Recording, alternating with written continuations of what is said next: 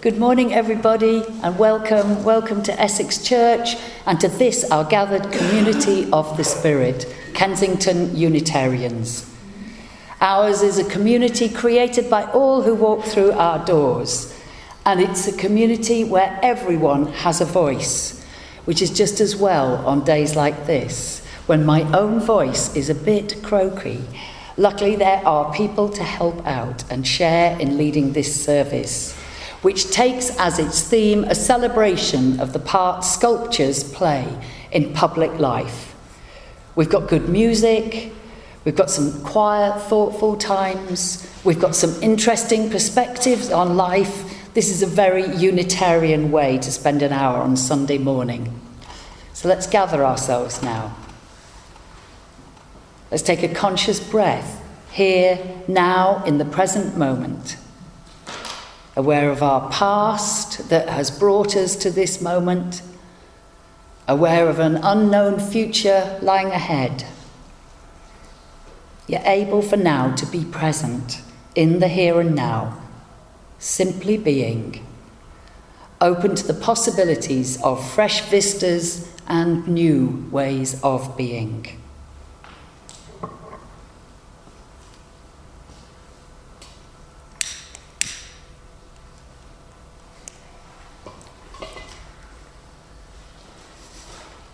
When everyone in the world can follow their own hearts and love who they want to love, then we might not need this candle. When everyone in the world has a vote and is treated equally, we might not need this candle. When everyone in the world is regarded as an equal human being, we might not need this candle. But today, we need the light of this simple chalice flame, symbol of a worldwide Unitarian community. We need this flame to remind us of the issues that need our support. May all people be free to be who they truly are.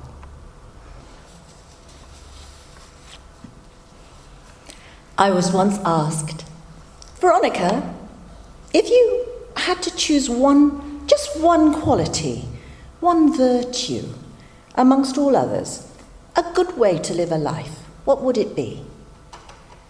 And I replied, well, let me tell you a story.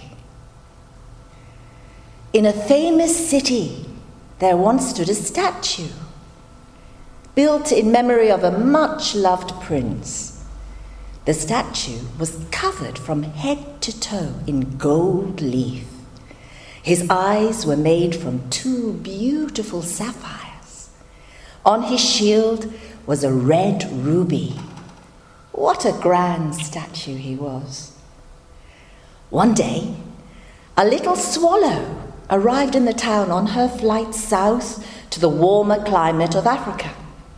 She decided to rest for the night on the prince's shoulder. But as night fell, the swallow noticed drops of water falling on her feathers. How strange, thought the little swallow. There isn't a cloud to be seen. There are stars in the sky. Looking up, she saw that the prince was weeping. Why are you weeping, dear prince? Surely you are wealthy and happy. Oh, little swallow, now that I can stand here and look down across the city, I see into every corner.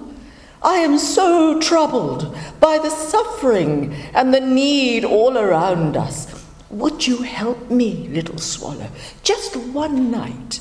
For I am fixed here and cannot move. The swallow had a kind heart. Well, just this one night. I don't have much time. If I stay too long, the cold weather will harm me and I will die. The prince was delighted and thanked the little swallow. Just be so good as to pick the red ruby out of my shield. Bring it to the mother with the hungry children in the room over there."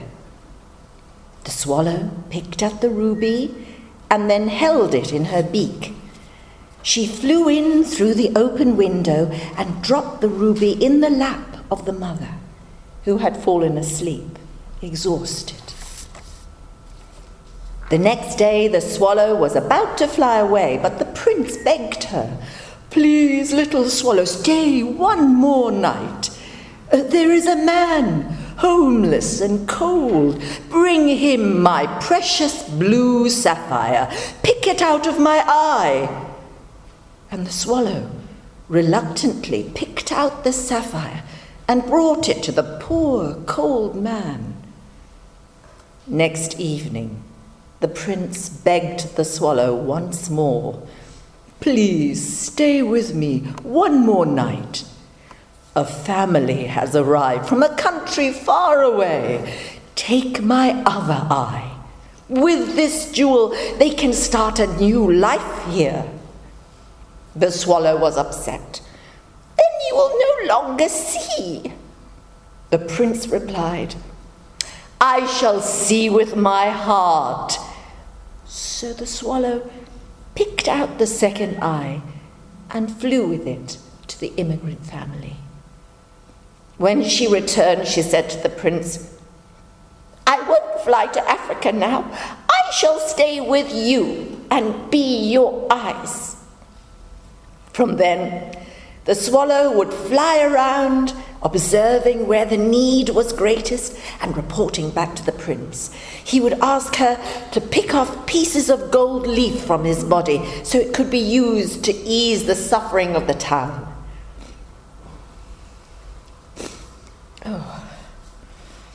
One after another, the pieces of gold leaf were removed, carried away by the swallow, and given to those in most need.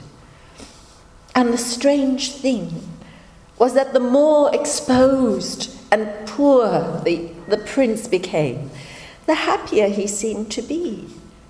The swallow, too, felt such joy in her heart. Then came the bitter cold weather, and the swallow realized she would soon die. "Dear prince," she whispered weakly, I will soon have to leave you." These were her last words. She fell down at his feet. The prince's monument now looked so shabby, the people of the town decided to dismantle it and melt it down. But it is said that the prince's generous heart remained intact forevermore, as a reminder of the kindness that he and the little swallow had shown to others. Not everyone is called to give away their very lives for others, but I think we can all usually be a little bit kinder. I reckon that's the way to live life well.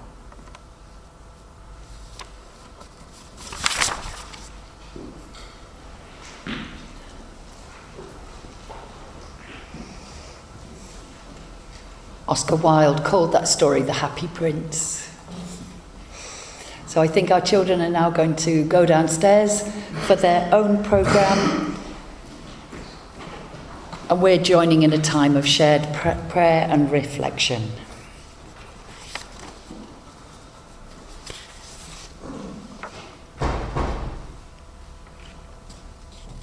I call on the Spirit of life to be with us now and to help make this church a place of refuge, a place where rules are perhaps a bit different. May this be a place where no experience is necessary and where people are encouraged to risk new things. May this be a place where people feel that their efforts have been worthwhile and their energy well spent. And may it be a place where everybody gets to play. May nobody amongst us feel invisible here or worried about what others might be thinking of them.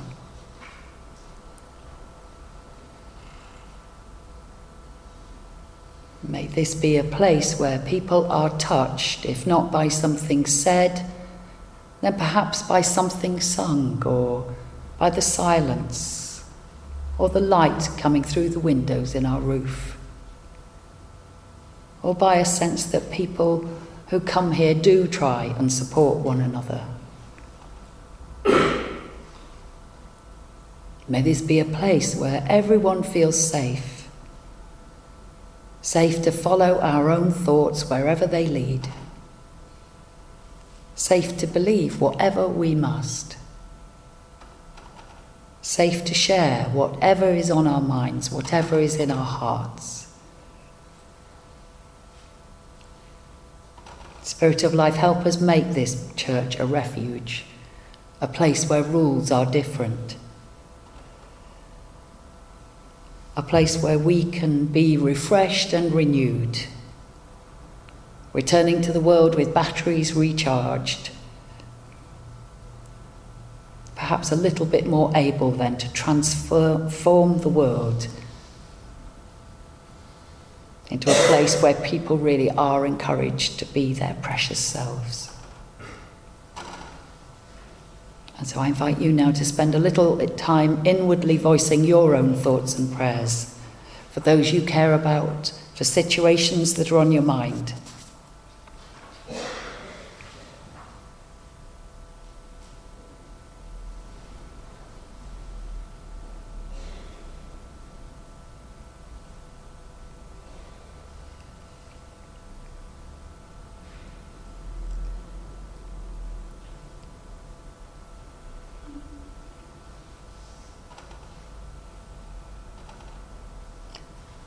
And may the connections that we make with others in our hearts and in our lives help this world to be a little more beautiful for the greater good of all. Amen.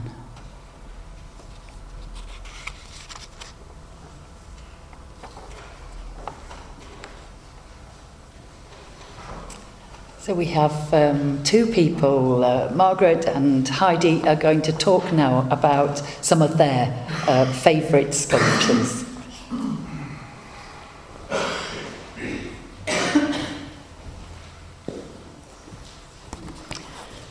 My sister and brother-in-law are both bronze sculptors. Judith Holmes Drury, my sister, met Lloyd LeBlanc in America when she was 18. She was on an English-speaking union scholarship. Lloyd had taught at Yale. He was so dyslexic and turned up for his job interview with a lorry full of sculptures, as he didn't have the normal qualifications. He got the job.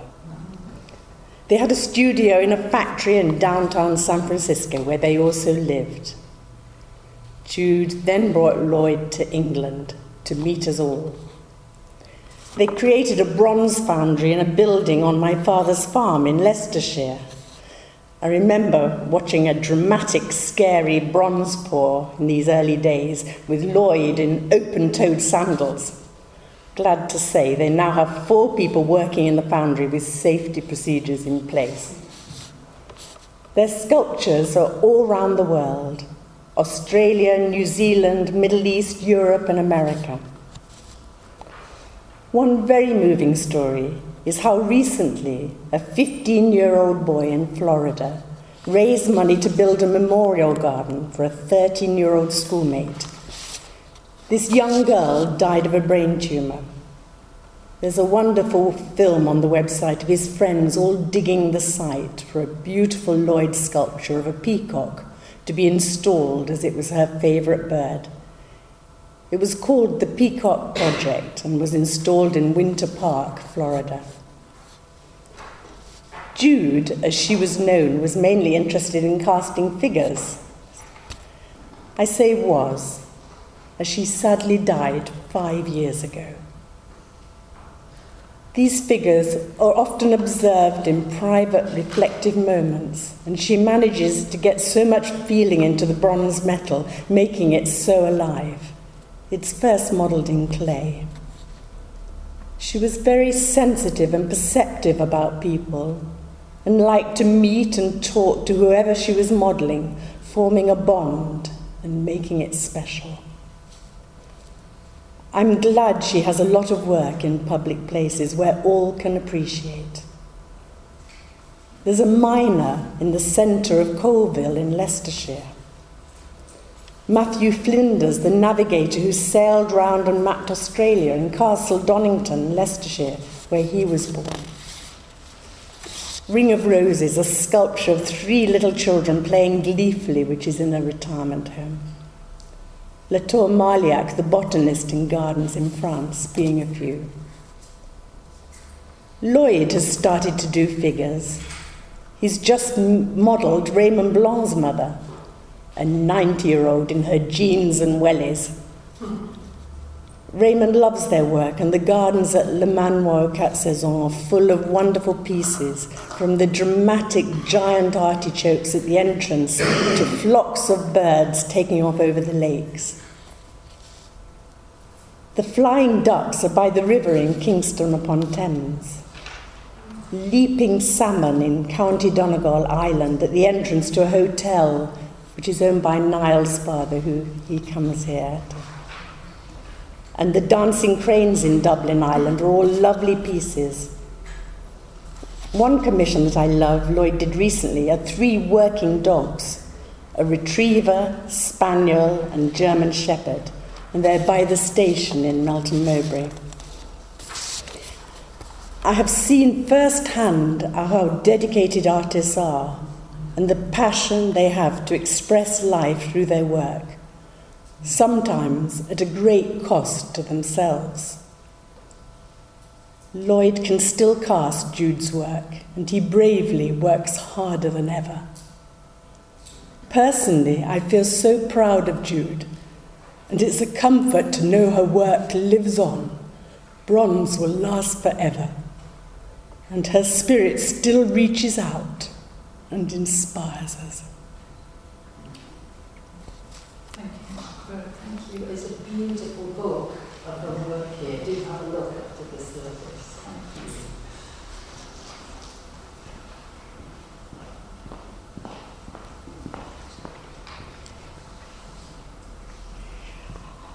I would like to talk about a sculpture by Henry Moore. It's a bit distant, maybe. Some of them have got it. Yeah, some of you. And this sculpture is placed on Hampstead Heath, next to Kenwood House. And I always love it. I mean, I love Kenwood House and Hampstead Heath anyway, but I love walking up there, and you see on the right-hand side, you see Kenwood House, 18th century, very classic, very white. And on the left-hand side, hidden a bit among the trees, there is this sculpture by Henry Moore, and it's called Reclining Figure Number 5. And I feel it's fascinating. It's also a bronze sculpture, by the way, a very large bronze sculpture. And it has so many elements. It's a figure, but it also is abstract or semi-abstract, and it also has a sort of element of landscape and trees, and it interacts with the landscape in a very beautiful way. And it's sort of where it is. It's sort of like a contrast, both a contrast and a harmony with the landscape and with Kenwood House. And Henry Moore was, of course, I think one can say, the most famous British sculptor in the 20th century. He was born, I think, 1924, 1925. His work was first not accepted and rather criticized, but then particularly in the Second World War, he was an official war artist. He did these famous drawings of people sheltering in the underground during bomb raids. And of course, like most sculptors, he could draw extremely well. But he was from Yorkshire, son of a miner, and a lot of his sculptures are displayed in the Yorkshire landscape. And often his sculptures, I mean, here we've got a sculpture thrives in the context of the city. I think Henry Moore's sculptures particularly thrive in the concept of the landscape. And he was from Yorkshire, and he lived in Hampstead for some years, had a studio there. He was a professor of the Royal College of Art. And then later on, in 1948, he was given an international prize, and his career took off. And he became very successful, and his sculptures, he became famous worldwide. His sculptures can be seen in public places in many cities in Europe and beyond. And so he became very successful, but he continued to live quite frugally, and most of the money he earned was poured back into his work, making more and more pieces.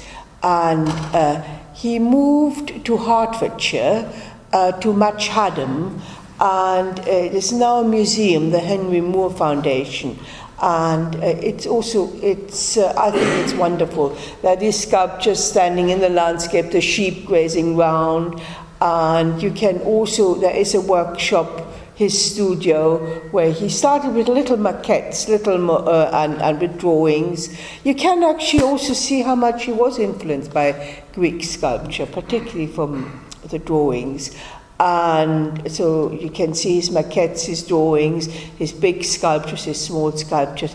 It's a very nice place to visit if you ever have the opportunity. And also, of course, much nearer is this sculpture on Hampstead Heath. Again, we hope the weather gets better. If you go to Hampstead Heath Overground Station and walk up the hill to Kenwood House, you can see the sculpture on one hand, Kenwood House on the other. Kenwood House has a very famous collection of paintings inside, mainly Dutch 18th, 19th century and things like that. Also a very nice coffee shop where you can we must go and recover. So I think it's one of the bits of London that I particularly like, and I would like to share it with you because it's, I think it's not just a sculpture, it's an experience going to see this. Thank you. Here's another sculpture. Ozymandias of Egypt.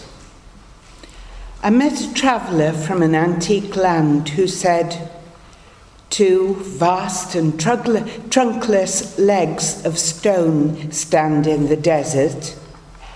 Near them, on the sand, half sunk, a shattered visage lies, whose frown and wrinkled lip and sneer of cold command tell that its sculptor well those passions read, which yet survive stamped on these lifeless things. The hand that mocked them, and the heart that fed. And on the pedestal, these words appear. My name is Ozymandias, King of Kings. Look on my works, you mighty, and despair.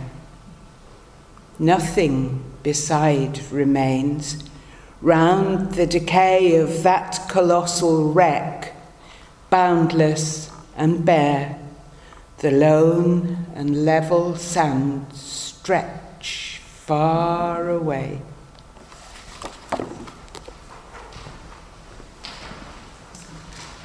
We replanned this service so I wouldn't give my version of the delights of public sculpture today, but just to whet your appetites, because my bit's going to appear in the next newsletter. It involved the decapitation of Margaret Thatcher, Victoria's obsessive love for Albert, and East London's passions for Old Flo that allowed her to see out her retirement on a Yorkshire hillside. There's a lot to look forward to in the newsletter this month. But now we have Roy telling us about one of his sculpture's favourites. And some of you have got it on your order of service sheet. Thank you. Good morning, everybody.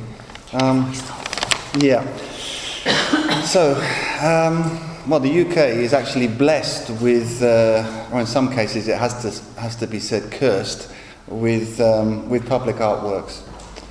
Many situated, all over the place really. Sculptures, small and large, and extra large, as well as murals of various sorts. And they occupy sites in cities and increasingly urban spaces also. In London, some superb works of art can be found in both municipal and royal parks, perched on office buildings, and even on the sides of shops, such as the Barbara Hepworth sculpture on the side of John Lewis in Oxford Street. The London Underground too has art on view. Until the recent Crossrail development, you could find Edoardo Pagliozzi's exuberant mosaics lining the platforms at Tottenham Court Road. They're back. Yeah. Well, are they? I think they're going to move them to a museum, and this is funny enough. I'm going to go off track a little bit, one of the things that always amazes me about public art is that people walk past it and they don't look at it. Admittedly, some's not so good, some's better, but if it was in a museum, say the Tate, people would pay good money to see the same thing and be told all about it. But it's all around us, and that's the case with the Pagliozzi. Anyway, my favourite work of art is The Burghers of Calais by Auguste Rodin. Situated in the gardens next to the Palace of Westminster, the medieval style of the Houses of Parliament, which loom over the figure group, actually work as an excellent backdrop. The story of the Burghers of Calais derives from a time when the Normandy town was besieged by the English king in the 14th century. 6 townsmen gave themselves over as prisoners, believing they were to be executed in return for the city's salvation. In the event, they were spared, but Rodin's sculpture portrays the moment of their martyr-like sacrifice. The emaciated bodies, tattered robes, and above all, the wonderfully delicate and melancholy gestures and poses of the figures express a strangely powerful and captivating view of the pain and sorrow experienced by these brave souls, and indeed by all of us. The sculpture, cast in bronze, is one of a very few large commemorative public works that for once does not celebrate kings and nobles, military men, imperialists, industrialists or other worthies, but is instead a representation of the dignity and humanity of the ordinary citizen prepared to make the ultimate sacrifice for the welfare of others. With this sculpture, designed in the 1880s, Rodin proved himself the rightful heir of Donatello, Michelangelo and Bernini. Indeed, the soft feeling of surrender it evokes is comparable with Michelangelo's Dying Slave in the Louvre. Yet, in Rodin's hands, this is a disconcertingly modern art. Flowing surfaces, seemingly undulating volume and mass, adding psychological depth to the heartbreaking scene. Rodin's masterpiece is sculpture as history painting, and it serves in London as a monument to humble, everyday heroes. It is true, and it is beautiful. If only more public art rose to this level. So, when you're next in central London and have some spare time, it's well worth a visit. If you can't face negotiating the tourist throng encountered on exiting Westminster Station, you can instead approach it from Millbank, being only in fact a short distance along the river from Tate Britain. Thank you. We are always planting seeds of one sort or another. So may the seeds that we plant in the week ahead be for others as well as for ourselves. May we be thoughtful about the good earth on which we depend. May we be inspired by the stars that twinkle in mystery. and may we be blessed with the courage to make our next steps, each of us playing our small part in creating this world of wonders. Amen. Go well and blessed be.